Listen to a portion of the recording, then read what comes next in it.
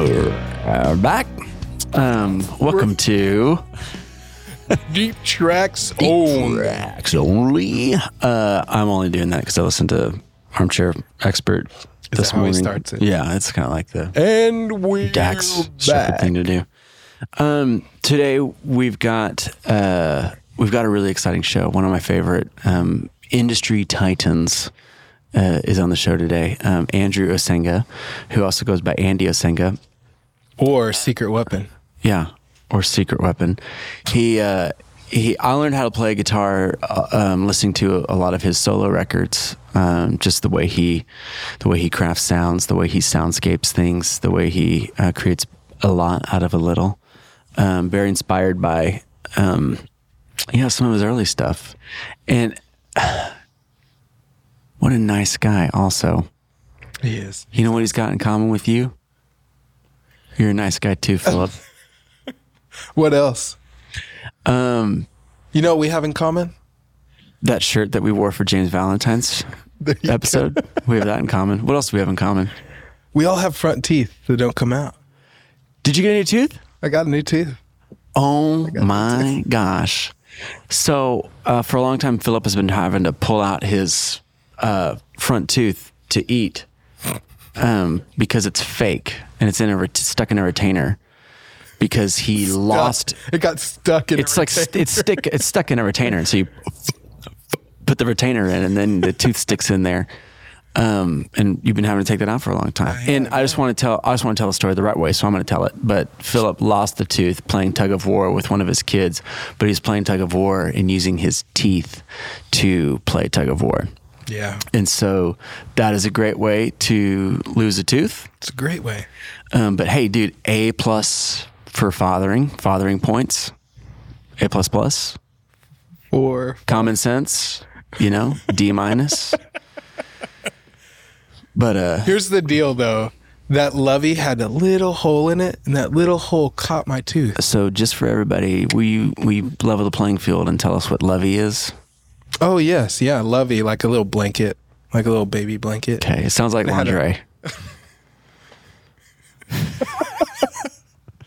So it is what? It's not lingerie. Okay. A baby blanket. Like something to snuggle up with. Oh, okay. Yeah. Gotcha. It had a little slit in it. Great. It caught my tooth. But congratulations on your tooth. Thank you. Bringing this full circle. You look really great. I'm excited. You're like the third best looking guy at Walrus. Thanks. And so, man. Yeah. Who's first? You were fourth, and then now you've moved up to third. Is Kyle still the first? I think Kyle's still the first. And Kyle's been working out, and he's been wearing contacts. He's been doing the contacts thing. Not that if you got glasses, like it takes you down any notches, but he has been doing, I'm looking at Matt over here and he's wearing glasses, but like it's the change that is nice to see. So if you're doing contacts and you start wearing glasses, it's just changing it up sometimes that moves you up the ladder, Well, I'll start wearing glasses. That might bump you to number 2. Depends on the frames though. Yeah. You gotta get the frames. I'm going to put on. Yeah. Who has the worst frames at work? I'm just kidding. So yeah, now you're number 3 for sure. So Kyle's number 1 and then and now? Yeah. Well, now Matt's number 2 because he just took his glasses off and he gave them to you. But I became number 2 and bumped him. For sure. With the glasses on. So I think I've been thinking a lot. Yeah? I've been thinking of What have you been thinking about? I've been thinking of starting a band. But I don't want to start a band without a name. Yeah, what are you going to name? So I think it'd be cool if we just did a little segment called Band Names. And then we kind of just throw out some ideas on what we've been thinking, what they sound like. I'm not really prepared for this. Oh, well, how about you go first then? Okay, cool. Since it'll be, what do they call it? If I have some. What do they do in Chicago? Improv. Since it'll be improv. We're only in Chicago. Did you see because Chicago has all those shows like Chicago Fire, Chicago PD. Did you see the SNL skit called Chicago Improv? No. It is really great. I think Tina Fey's in it, but it If you haven't, you need to stop this podcast and just go watch that, and it'll be great. You'll be having a good day. These glasses are helping me see better. That's great. So maybe not great. Maybe we're doing glasses for you from now on. New teeth, new glasses. Man, I'm a new Phil. I just poked my eye. There's not a lot of places where you can go and get new glasses and new teeth. There's not. I think we just talked about it. I think it's a business venture that we just came up with. What would it be called? Where you can get glasses and teeth? Optical tooth. How about optical? I teeth you. It's called I can teeth you. It's called dentical. Dentical. That sounds like an octopus that's a dentist. Dude, which listen, 8 denticles. Octopuses need octopi. Is it octopi? I think it's actually octopuses. Octopuses need dentists. I think that's super important. Because they okay. Did you know they have beaks? I did know that. Underneath that thing is that's the sound for everything today. Yeah, underneath that is a beak. So yeah, I think. So this episode. We should do a section where I make a sound or you make a sound and I have to recreate it and you get one shot. That's great. Well, we did this one. We already got one. Okay. What are your band names today, though? Oh, today we have Crispy Bits.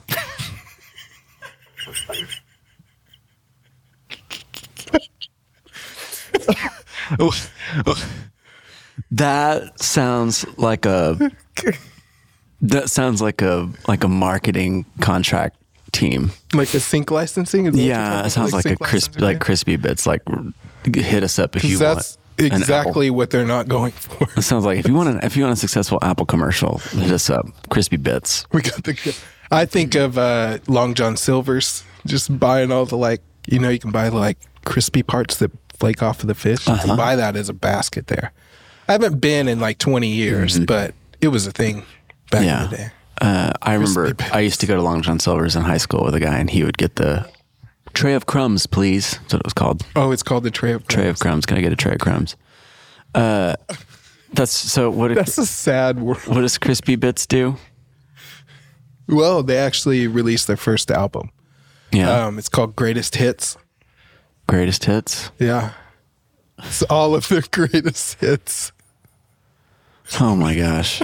That's amazing. Let's get to you. Today, I've got... My band name today is Chucking Swedes. Chucking Swedes. Like throwing Swedes. Chucking Swedes. So, which I am half Swedish. So you thought maybe you had used that before. Yeah. So today we're down Chucking Swedes. Chucking Swedes is a very, which I think is appropriate for the guest we have, who worked on stuff with Jack White and the Dead Weather. But it is a very Dead Weather sound. It's a very minimalist but extreme, heavy, powerful guitars. And their debut album is called Cans of Stars. Cans of Stars. Here's the sound when you open a can of stars. I get really uncomfortable at when the movie starts and they have all those very detailed sounds of popcorn popping and Cokes being poured. All the ASMR stuff. It gives me situational anxiety. I can't do it. I love it. I hate it. I have to plug my ears or look down. It's what about just ASMR things where somebody... I can't do it. I can't. No, please don't. And I don't even want to go there. There's just something strange about it. Stop doing that. Stop doing that. I think we're going to look back. Yeah. I think we're going to look back and be really glad that we said, welcome Andy Osenga to Deep Tracks Only. Here we go.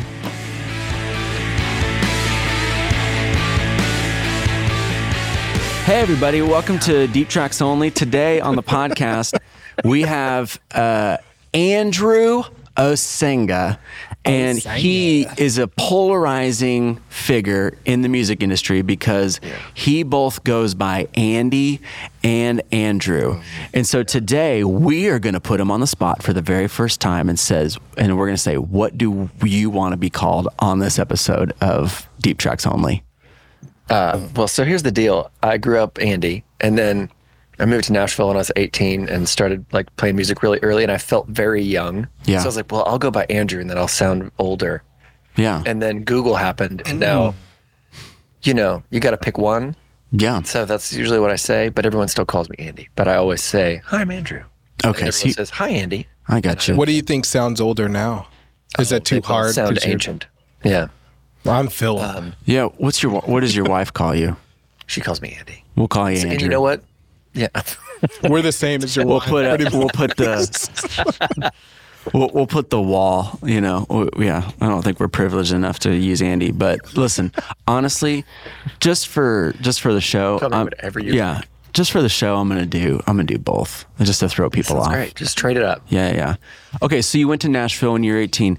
The reason why I think it's fun to have you on today is because you are on the liner notes of so many things that have happened in the last 80 years out of Nashville. And I think it would be kind of fun to kind of go through some of those things. My guitar, I'm kind of a weirdie. So my guitar heroes who I learned how to play guitar from weren't necessarily like listening to the classic rock records and things like that. I always got inspired by people who prioritized parts and musicality and tone over frontman shredders, like what we would consider iconic guitar players. And so I heard when I was, I think 17, I heard your Photographs record, and and so which is a lot of acoustic guitar, but there's some Jazzmaster stuff in there of probably just you messing around in your own home studio. But those sounds really inspired me, and really they were very emotional and kind of like the lane and the direction that I thought I had access to. I was like, that's kind of what I want to sound like. I want to do that kind of stuff. And then from then on, you went and played with lots of people and are still doing that. But that's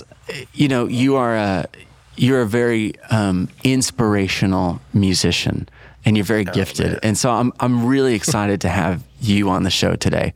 Well, you're a secret weapon on the stage and off the stage for a lot of people. And so anyway, welcome to the show. We should just call him secret weapon. Welcome to the show, Andrew.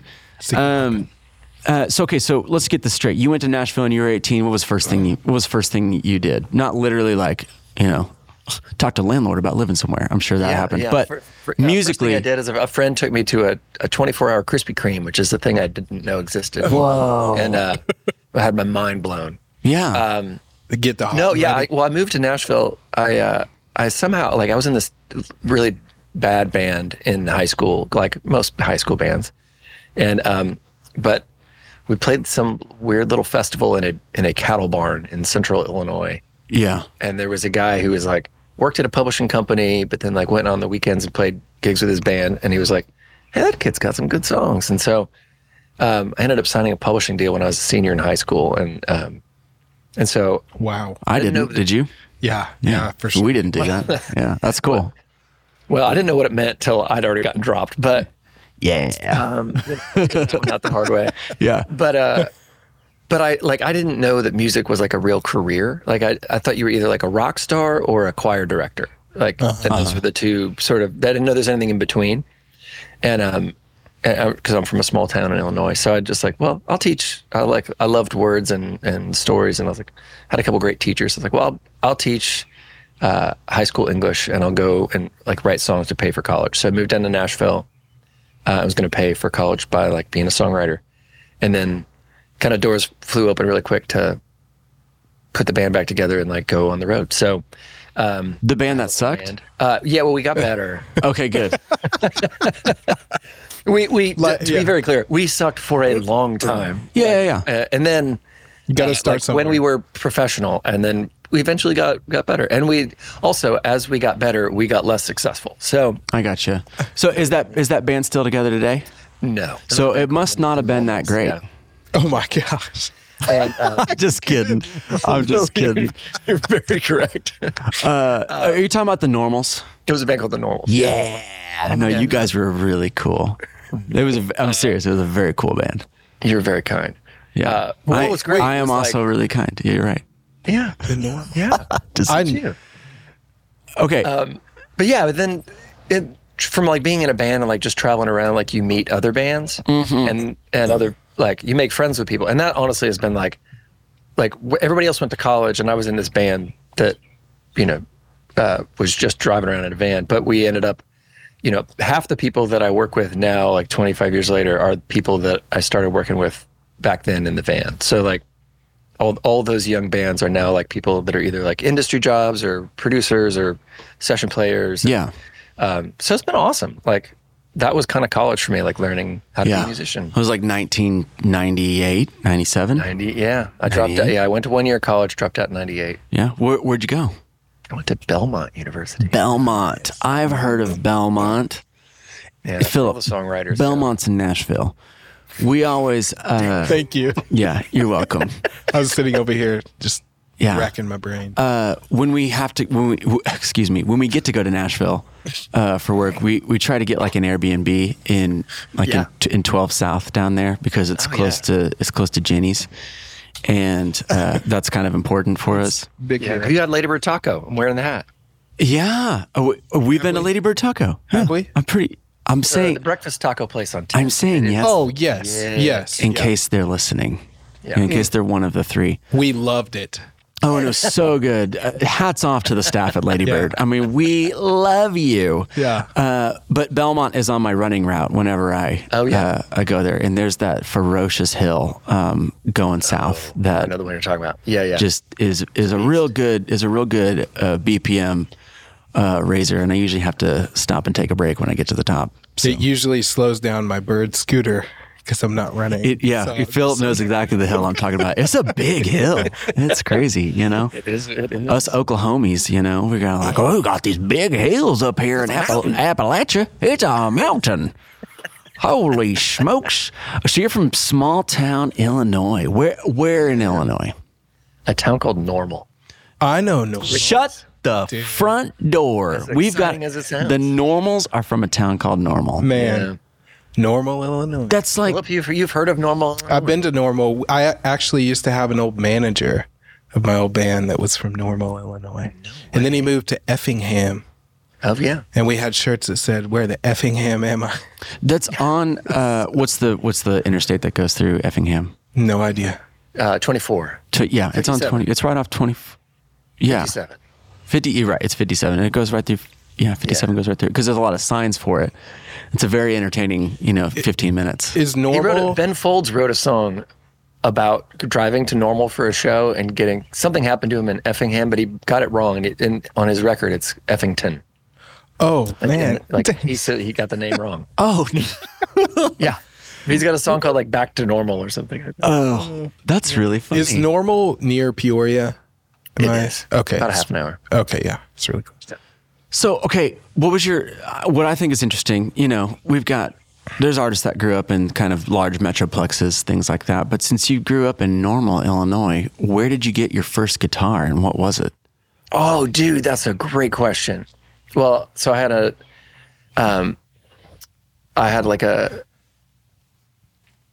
a youth group leader who, or a young life leader who I couldn't play. Like I had learned a couple chords on some friends' guitars. Uh-huh. And there was this like kind of youth meeting thing that I would go to. Yeah. And they would sing songs. And so they needed somebody to play. And they're like, "Hey, does anybody play guitar?" And I totally lied. I was like, "Oh, I can," but I totally couldn't. And I also didn't own one. Yeah. And then we made a deal that I could play this college girl's Yamaha acoustic guitar if I would be the guitar player for their meeting. So I would go early and like practice on her guitar every week. And then the first electric guitar I got was an Epiphone oh, what was it? They were like, it was the Wilshire. The Wilshire? Which is like a 24 fret neck and like super thin neck, like super straight, really kind of difficult to play guitar. But super cool looking, very punk. You pulling it up? Yeah, I am. Okay. And I sold that guitar like probably 8 years ago, and I have regretted it every day. Like that was a dumb move. Do you know who you sold it to? Oh, I do. Yeah, I've seen these. Yeah, those are them a few years ago. Did it have the tremolo on it at all? No tremolo? It did. I didn't have the arm, but it did have a tremolo in it. Yeah. Yeah. That's that's a small town problem, you know? It was but like I moved to Nashville, like I was on tour and somebody was like, "Hey dude, you need an amp for your guitar." It's like, "Oh, you do?" I didn't know. No one else knew in my town, so no one told me. Yeah. I just literally went through an Arion heavy metal pedal, because that was the one pedal that I could find. Yes. Into like a DI. That was my rig. Hey man. You'll also notice there was no tuner.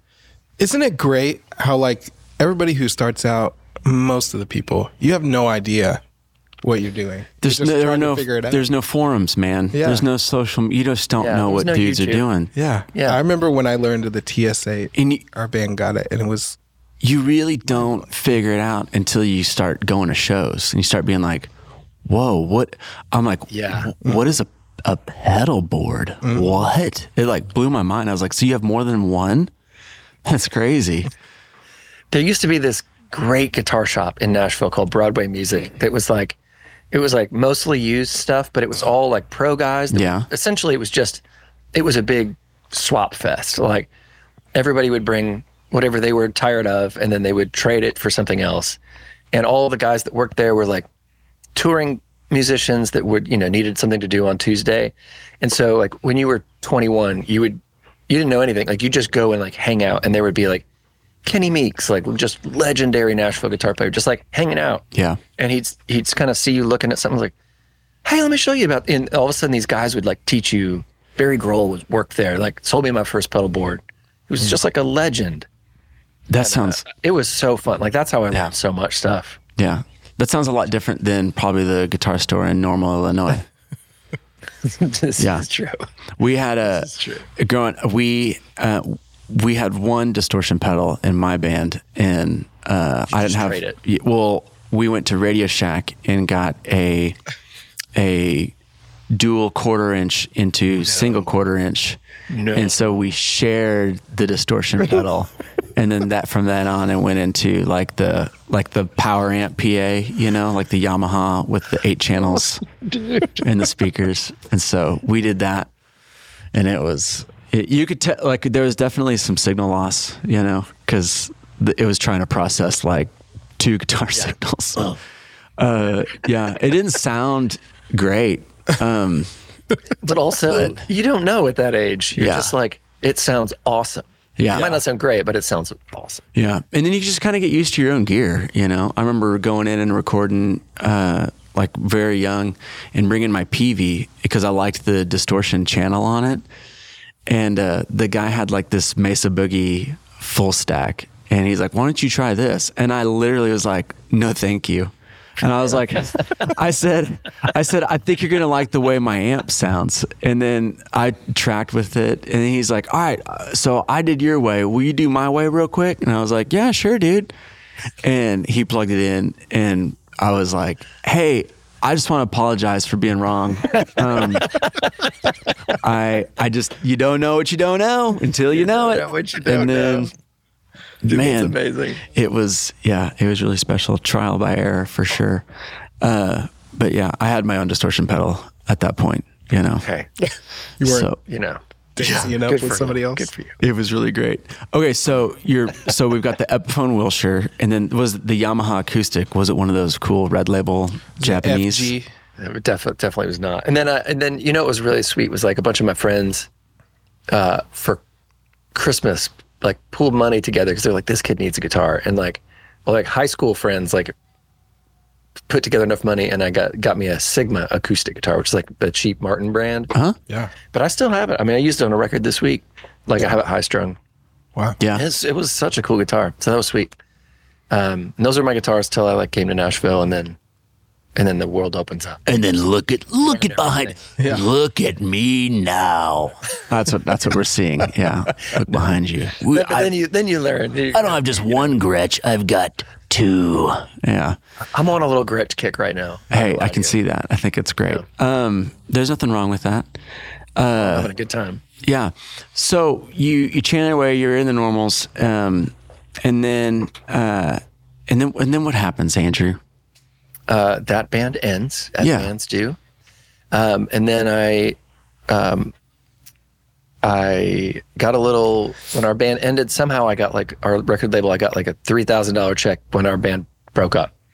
And I bought an engagement ring for my wife and a Digio 1 Pro Tools rack, like the first home studio rack. Yeah. Cool. And high class. I loved that thing. You think you could do maybe 16 tracks total? Hey. Pro Tools. And so that's when I started kind of getting into production and learning how to make records. And then, and that's when I made that photographs record on that Digio 1. And then started kind of playing with other bands. So I joined a band named Caedmon's Call at that point. And just kind of like, for the next like 12 years was like a Christian music guitar player. So I played with them a ton, and a band called Jars of Clay, and a guy named Stephen Chris Chapman, and like did like the CCM thing. Yeah, who are these? Yeah, we've never heard of these bands. A guy. These little no-namers. Like if you live in that world, you're like, wow. And if you don't, you're like, I've never heard of any of these people. I don't know, man. Jars, that was a pretty big. That was a pretty big. I loved that band success. so much. Like they were my favorite band in high school. And then to be able to like get to play with them. And I did a tour with them where they played their first record from front to back. Oh man. And that was the season where like I was kind of filling in for two different guys. So because they have two guitar players. So one weekend I would be one guy and I would play his parts and sing his harmonies. And the next weekend I'd be the other guy and play his parts and sing his harmonies. Oh, gosh. So I got to do every part of the record.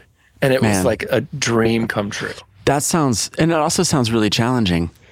So fun. Because I've seen them live, and the harmonies. I mean, they're just on. They were oh my gosh. Hey, do you know when I saw them? I saw them. I think in 2002 with Caedmon's Six Call, Flags? and I think that's you were. I think you were. You were playing guitar on that show because Caedmon's Call was like, hey, we're going to let our guitar player like have one song so we can take a break. And then I think you played high school band. And then I was like, yo, I don't know what this guy is, but I love that song. And then I went to your merch table afterwards and I bought your record. And then from then on learned how to play more guitar. So where was this show? It was in Norman, Oklahoma.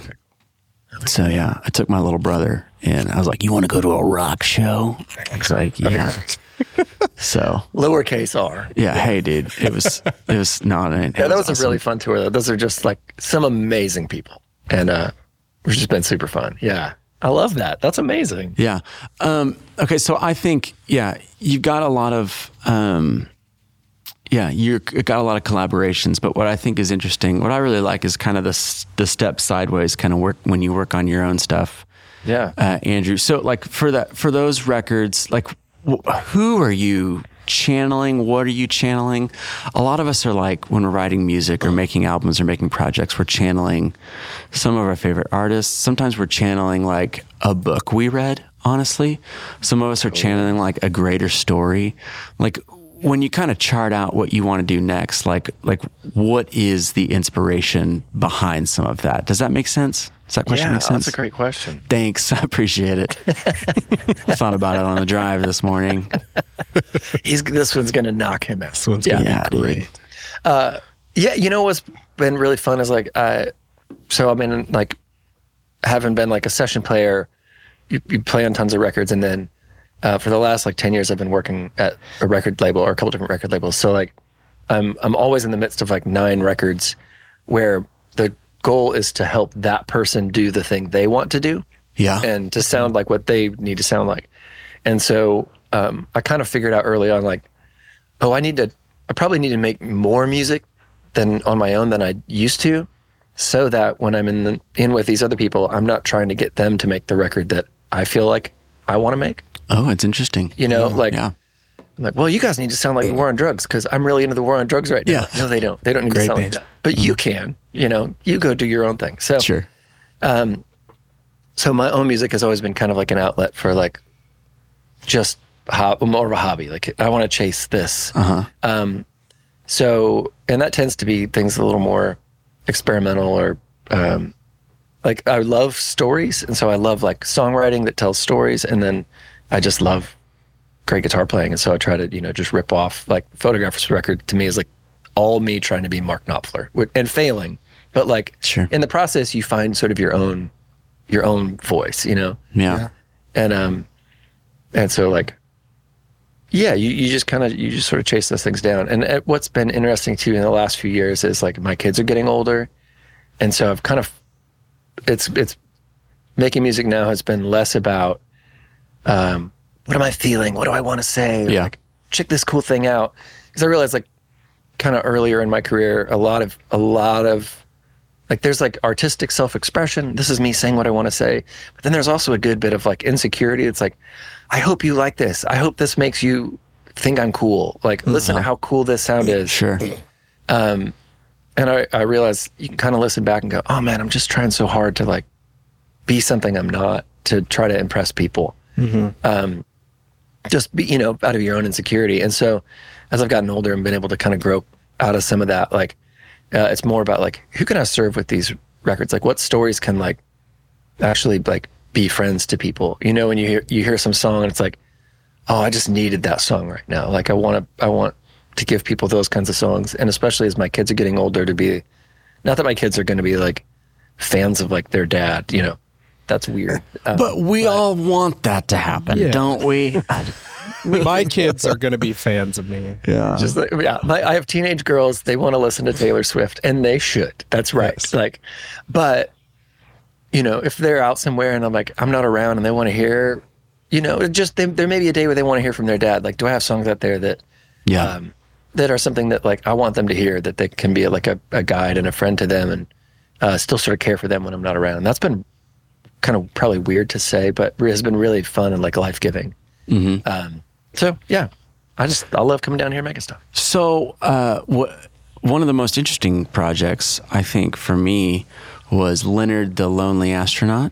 Yeah. Right? Yes. So if you're listening and you don't know what this is, so Andrew and Andy got together and then created a spaceship, right? So built a spaceship and then recorded songs in the spaceship, but songs sung really in character. So a guy who had fallen on hard times and then took a job as a space trucker to really leave the earth and really just kind of write songs and have some alone time. Am I spot on, right? You're dead on. And yeah, it was, I can't believe I did that. And it was so fun. Yeah, it was awesome. So the story is like, I'm an insomniac. I have a hard time sleeping. And there was a couple of years where like started seeing doctors, like, I cannot sleep. I'm like, and this one doctor was like, look, try this, like make up a story in your mind and just like revisit that story every night. And eventually like it sort of like takes your mind off the things that are stressing you out and keeping you awake. And it becomes a signal to your body, like, it's time to go to bed. We're thinking about that thing. What a cool doctor. Seriously. Oh my gosh. Yeah, and it worked. And I was really into this like show called Battlestar Galactic at the time. Yeah. Spaceship. So literally just like would lay in bed and design like a spaceship until I'd fall asleep. And then just like the songwriter in me was like, put a guy in there, made him real lonely, wrote him this backstory, it was like real tragic. And then I started writing songs about it. Yeah. And one thing led to another. And yeah, so we like, that's when like Kickstarter was new. So like Kickstarted the record, and part of it was like, come to Nashville. And there's a buddy of mine has this taco place and it has like a sort of warehouse behind it. And it was just kind of sitting empty. And I was like, hey, can I like build something in there for a while? He's like, yeah, man, whatever. Yeah. So we built like a movie set of a spaceship. And then a lady like who worked at Nike in the elite athletes division, who makes like LeBron's clothes, like custom. It was like, hey, can I make you a spacesuit? And I was like, Yeah. totally. So literally, like the people that make like, that kind of that level stuff. Like their project like was to make this guy a spacesuit. So I got this like custom Nike spacesuit. Oh my God. Which is so ridiculous. Where is it? Is it behind in my you? brother's closet because he borrowed it last year from and but it's just like hanging in our hall closet, like next to the vacuum cleaner. Like this is the most random thing. Oh my so like for like gosh. 3 months, then I like I'd like drop my kids off at school. I'd drive to my spaceship and I'd like make space music for it all day and then go home for dinner. And it was so fun, man. And the record was kind of this like exploration of like grief and sort of learning to value relationships before it's too late. So some of my favorite songs, and got to get like make some wild sounds, and it was really fun. Yeah. I have to ask, did it end up backfiring on you, going so deep into your dream, what was supposed to keep you help you get to sleep, that you started like building a spaceship? Did it like that would keep me awake? Yeah, how'd you sleep? Thinking of it. Yeah, it probably got a little more stressful there in the middle of that process. Yeah. It's like It's more when you start telling friends like, hey, I want to do this, and you go, will you still be my friend? Yeah. Also, when you're building something, it's like, yeah. Dude, I would have been your friend in a heartbeat. You're going down the project, and then you got a backwards joist, and so you got to take 40 minutes and drive to Home Depot and get the right joist and like go back and just do the whole thing. And but then you want to take the other one back because you're not going to use it, and it's like it's $6, and oh man, that's terrible. Let's talk more about joists, man. Okay, so what year was that? All that happened? That was 2012. 2012. Okay, so I loved that project, and so that was for me. That was pre my job, like my duties at Walrus, and so I was working like at an energy company, and a kind of like a corporate job at a place with like 10,000 people. One of those, and I loved it. Great time, learned a lot, met a lot of people. Still have friends from there. But wasn't doing really thing with guitar pedals. Wanted to, someday, soon. And I just remember listening to this guy who like built a spaceship and made records in it. And I was just like, yeah, man, this is so cool, because I was heavy into like Dune and the whole Ender's Game series. Oh yeah, and all of those. I was just going deep on lots of stuff, like some Stephen King. Just so while my job that I had, I was able to kind of listen to audiobooks at the same time. Mm-hmm. Don't tell anybody that still writes letters of recommendation for me, but that's what I was doing. And so I was also, using stories to stay sane in that time. And how at the end of Good Will Hunting, when Ben Affleck goes up and knocks on Matt Damon's door and he's like, not there. Instead of Ben Affleck being disappointed, he's just like, yes, he's not here. He's gone on and he's doing better things, That was me listening to Leonard, the Lonely Astronaut album in my car. That's just amazing. like, yes, dude, this is so great. Okay, so then we move on. And then where's the spaceship now? We had to, eventually he was like, hey, I kind of need to use this building again. Can you get this out of here? So I have a few, like we built it in like these wall panels. So I have a few of them left for every now and then we'll still do some shows around it, and like I'll kind of build. I have enough to like decorate the stage, but that's about it. Yeah, everything else went to the dump. So sad, but that's just the way it is, people. That's just the way it is. You build things, and then they get torn down. Do you guys remember the show TRL? Yeah. Oh yeah. Request Live on MTV. Oh yeah. Yes. In like 1999. It was like all the rage, and these little heads would pop up in the corner, and people would sort of like out on the street in New York City would be like, I want to hear the Backstreet Boys. Yeah. The first time I was ever in New York City was probably 1998, 99. And we were walking, we had a day off, our band, and we were walking down the street, and we turned out we were like right in front of the MTV office, and there were like hundreds of people out front. And we're just walking through, and somebody goes, "Is anybody here like Tupac?" And I realized like that's somebody who works at MTV. I was like, "I will."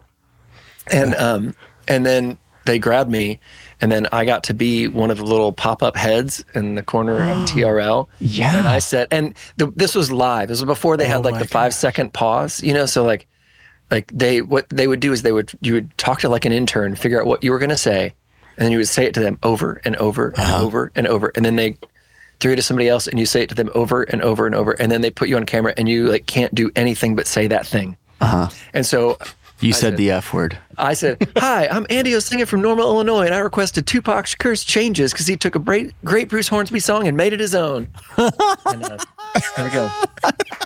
Somewhere that's on a VHS tape. Oh man, that is. I don't know why I told that story. That is unreal. I love it. Started singing Changes. No, dude. So I remember just in deep anticipation of, man, I really wanted Creed to get to the top, and then I really wanted POD to get to the top. And I just remember the day when Rock the Party from POD got to #1, and I was like calling my friends. I was like, you gotta get on MTV right now and watch TRL. POD, Rock the Party just got #1 because it had that cool delay part, like dun dun dun dun dun dun dun dun dun dun dun dun dun dun. Oh yeah, dude, they were a great band. We're gonna rock the party all night long, dude. San Diego bands. There's just so many. There's so many good San Diego bands. You got POD. You got Smash Mouth. You got Switchfoot. You just got a lot of really good bands out of San Diego. A lot of good sounds. I like to defend Smash Mouth. Just because that first record's freaking amazing. I mean, it's just unreal. If you got to be a one-hit wonder, you could do worse than being Smash Mouth. Dude, we'll put it that way. Yeah. Are they a one-hit wonder? I don't think. I think they've got like 5 or 6. 3-hit wonder. Like, yeah, 3 hits. Just give them give them what to do. Ask Chat GDP. GDP. We need Chat GDP. That is like, Chat gross domestic product. That was like an old man saying, Chat GDP. Can you give me more? $11 trillion. Golly. I really had another place to go, but you started talking about. You were going somewhere. Yeah, I did. But you started talking about TRL, and then I don't regret it. I don't regret it. It kind of puts me in the wanting to talk about pop-up video also, but then I just like, no, we can't go there. It's a great show. Pop-up video. Remember pop-up video? Remember when we all liked the same music though, as yes, a culture? Yeah, we don't do that anymore. No, I know. We don't have that like. Everybody knows those songs. That unifying. It just doesn't really happen. Yeah. I was talking about that. We had Isaac Hansen on several episodes ago, and then he was talking about that. It was like, part of the success of being a big artist in the 90s is that like everybody's listening to the same thing, whether they want to or not. Yeah. So then it's like, if you don't want to listen to them, you just go listen to something else. But instead, Hanson, you're either forced to listen to Hanson or you enjoy listening to Hanson. Mm-hmm. Yeah. And I just remember they were on SNL, and then they were skits on SNL while they were on SNL about people who just didn't want to listen to Hanson. I remember that skit. It was kind of like, I was probably one of those people, but it was great that they could play into it. Yeah, it's great. They're still making great music. Dude, they are. They're a great band. Great folks. And aren't they? Are they from Oklahoma? They are. Oh yeah, they are. Tulsa, Oklahoma. They're from Tulsa. Yeah, and listen, I've got a lot of grace. I've got a lot of capacity for grace because people have shown me grace. And so even though they're from Tulsa, I give them grace. So they should be from Oklahoma City, but they're not. One of the producers over here is like shaking his head because he's from Tulsa. Yeah, should have been from Oklahoma. Yeah. Oklahoma City. He's a mute. You're out. You're a producer now. So what? Yeah. Andy, I think what's interesting and awesome is that with your side records, I don't call them side records, with your solo records, especially on some of the last ones, you're able to get these, it kind of sounds like it's just you most of the time, but you are able to get these large scale sounds and songs. Like these songs sound full. So you kind of get through some of these songs, and it takes you a couple songs to realize like, hey, I don't think I've heard any drums yet, you know? How do you do that? How do you make minimalist music, but make it sound big? And I'm asking for people listening who want to make a lot out of a little. Maybe like a limited resource is time, maybe a limited resource is finances, maybe a limited resource is gear. People. How do you people people telling you, like, how do you make these large sounding full songs without a lot of input, if that makes sense? Oh man, that's really kind of you to say that. I'm feeling real nice today, bud. Yeah. Well, I love doing that. Like I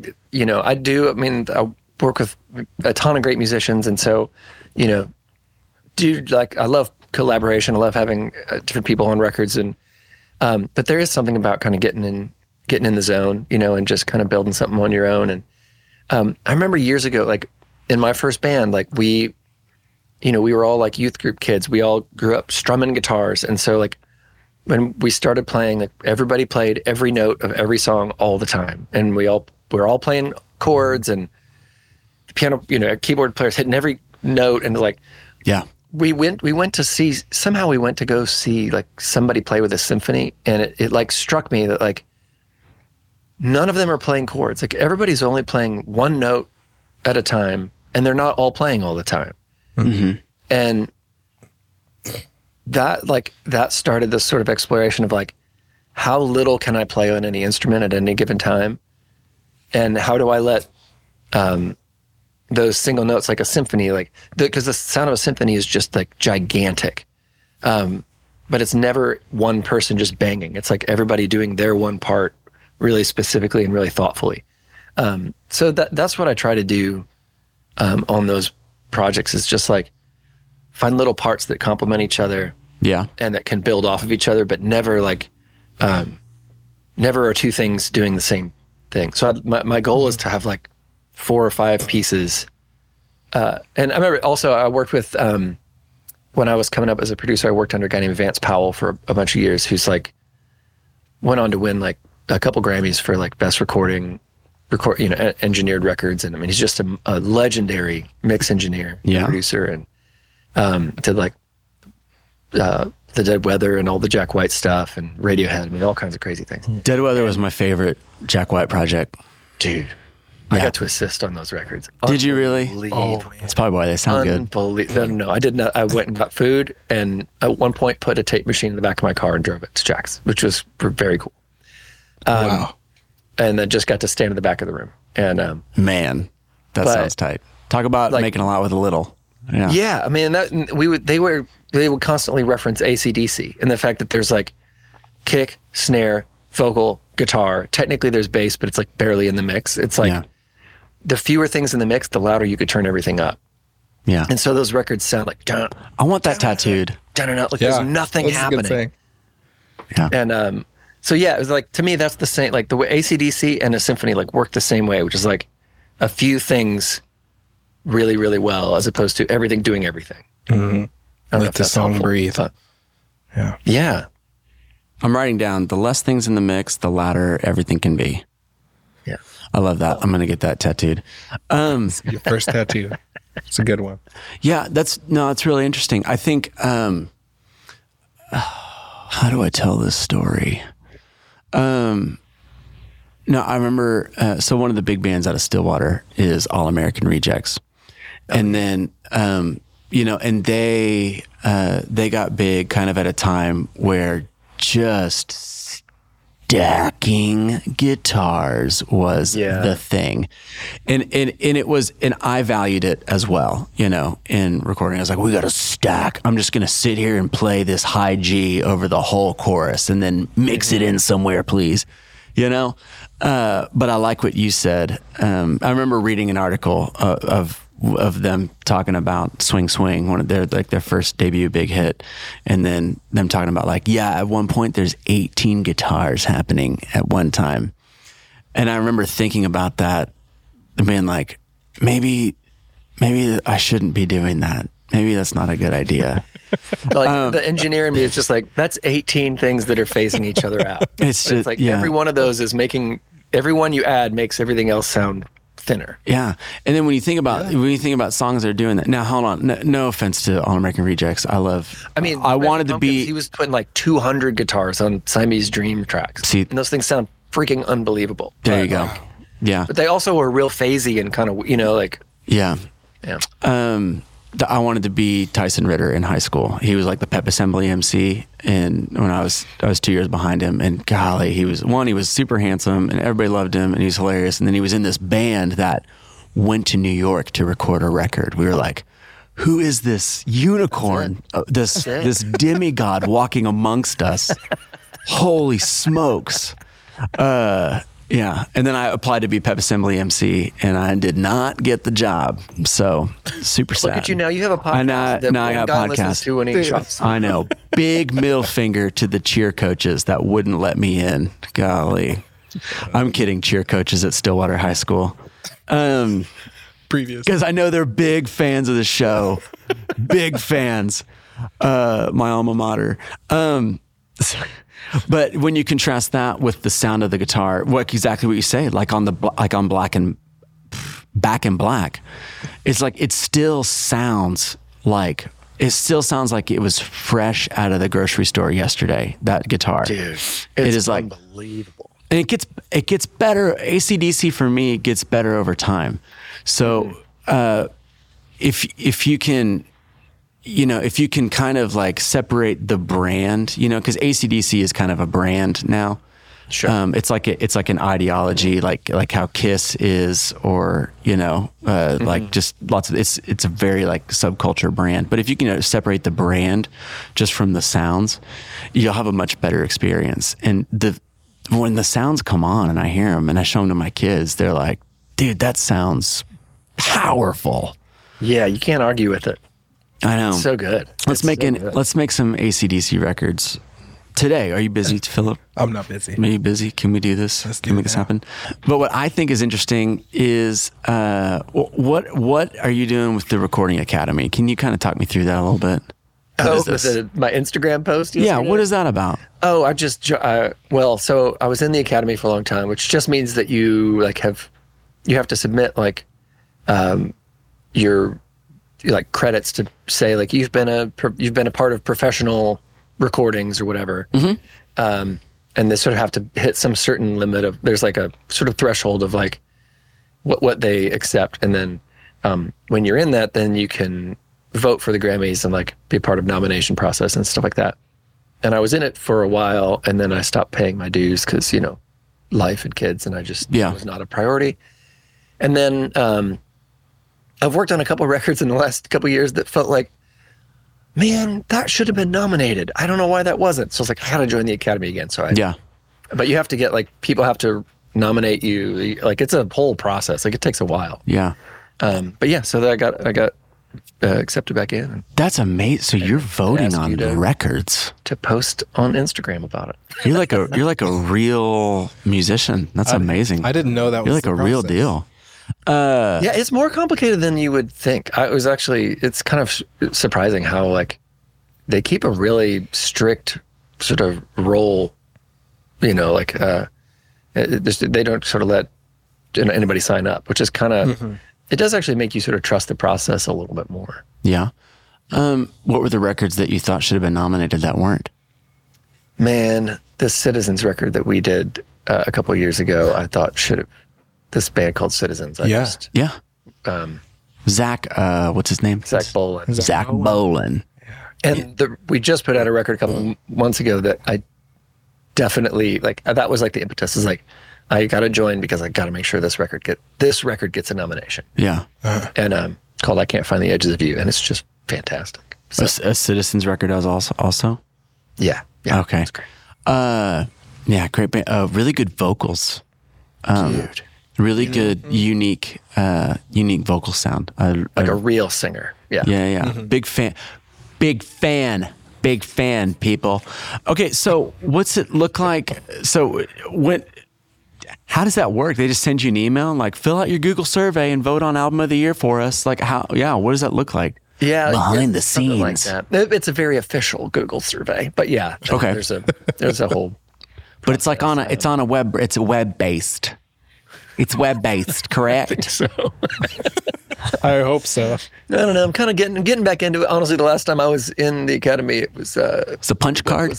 It wasn't quite the same. So they've definitely upped their digital game. Yeah. Do you get to vote on everything? No, you only get to vote on things that are like tangential to your category. So I can vote on things that are like in the Christian gospel sphere and in the like indie singer-songwriter folk sphere, like the places where my credits. Yeah.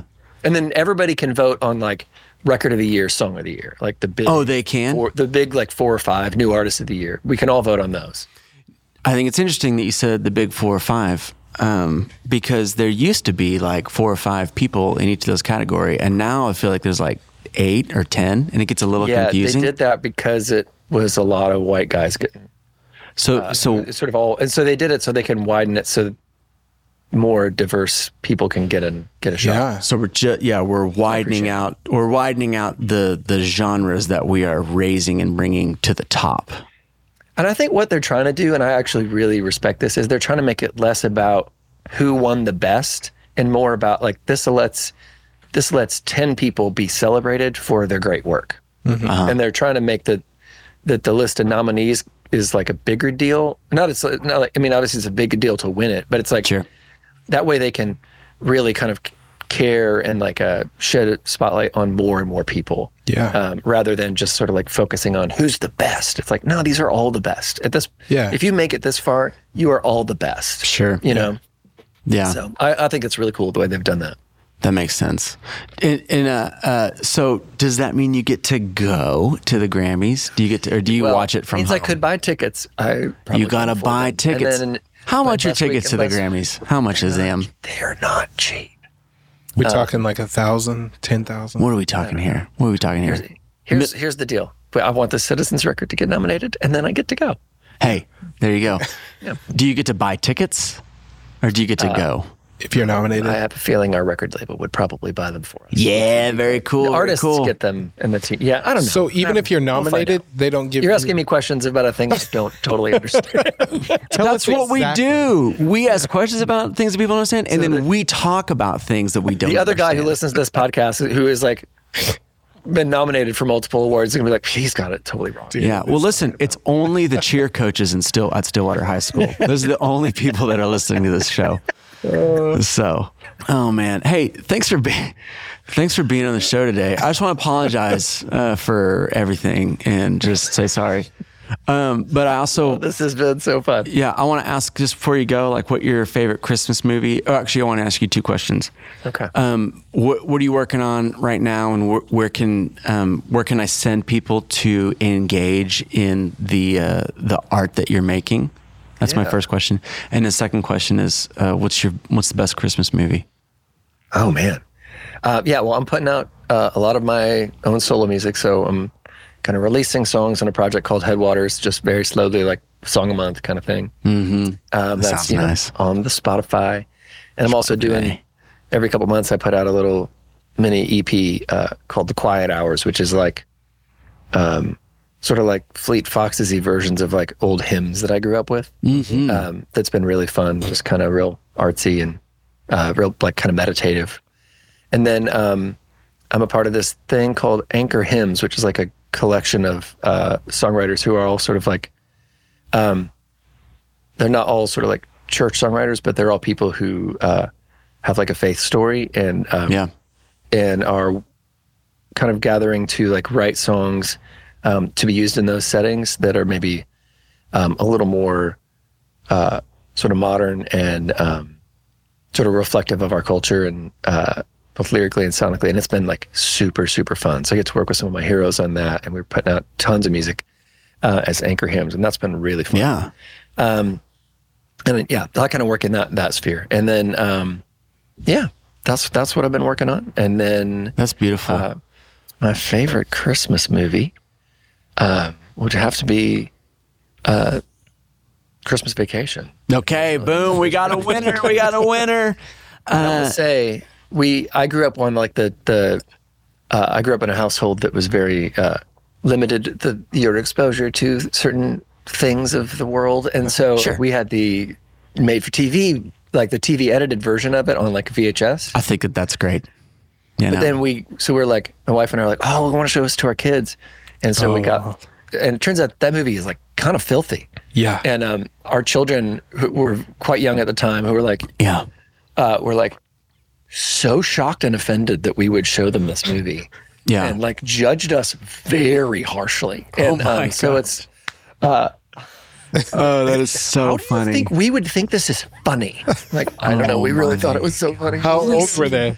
They were like 11, 9. Oh, man. Yeah, that's the question every year is like, is this the year when we show them Christmas Vacation? Yeah, it turns out that some of those jokes don't age terribly well. But they're still funny. But they're still very funny. Still real good. Every year, I'm just like, I mean, it gets better. They went to bed, and we still watched it because it's so great. It is so great. Oh, man. Hey, thanks for being on the show today. Really appreciate it. This is awesome. Also, thank you guys for being like the best pedal company. Like there are lots of great pedals out there. I am obsessed with pedals. You know this. And but my board is like mostly Walrus because you just make great things, and you care about us all and support us well. And if anybody's still listening to this and you don't have the 385, that's the freaking best overdrive pedal out there. I feel like that's your secret weapon, guys. That is just a coming from pedal. This secret weapon. Thanks so much. I really appreciate it. I did a series of shows where that was the only pedal I had. So just that pedal, and it was awesome. Yeah. Depends on when we release this, but we're gonna keep going with it, if you know what I mean. Good. The 385. Count me in. Whatever. Yeah, that's about all I can say right now. All right. But it is maybe more. It is. Listen, it's like per capita, it's our most beloved pedal. So is it? Yeah, I mean, in the shop, it's not the top seller, but everybody who has it is like, this is where it's at. I appreciate it's a it. monster. And so I appreciate those kind words, and I'm gonna take those, put them in my heart, and let them marinate and ferment for a little while. I really appreciate that. I'm gonna let that dirt shine. That's what I'm gonna do. Let that dirt shine. Yeah. Oh, praise. Well, hey, thank you guys. Praise be. All right. Thanks, man. Love you. Bye. You too.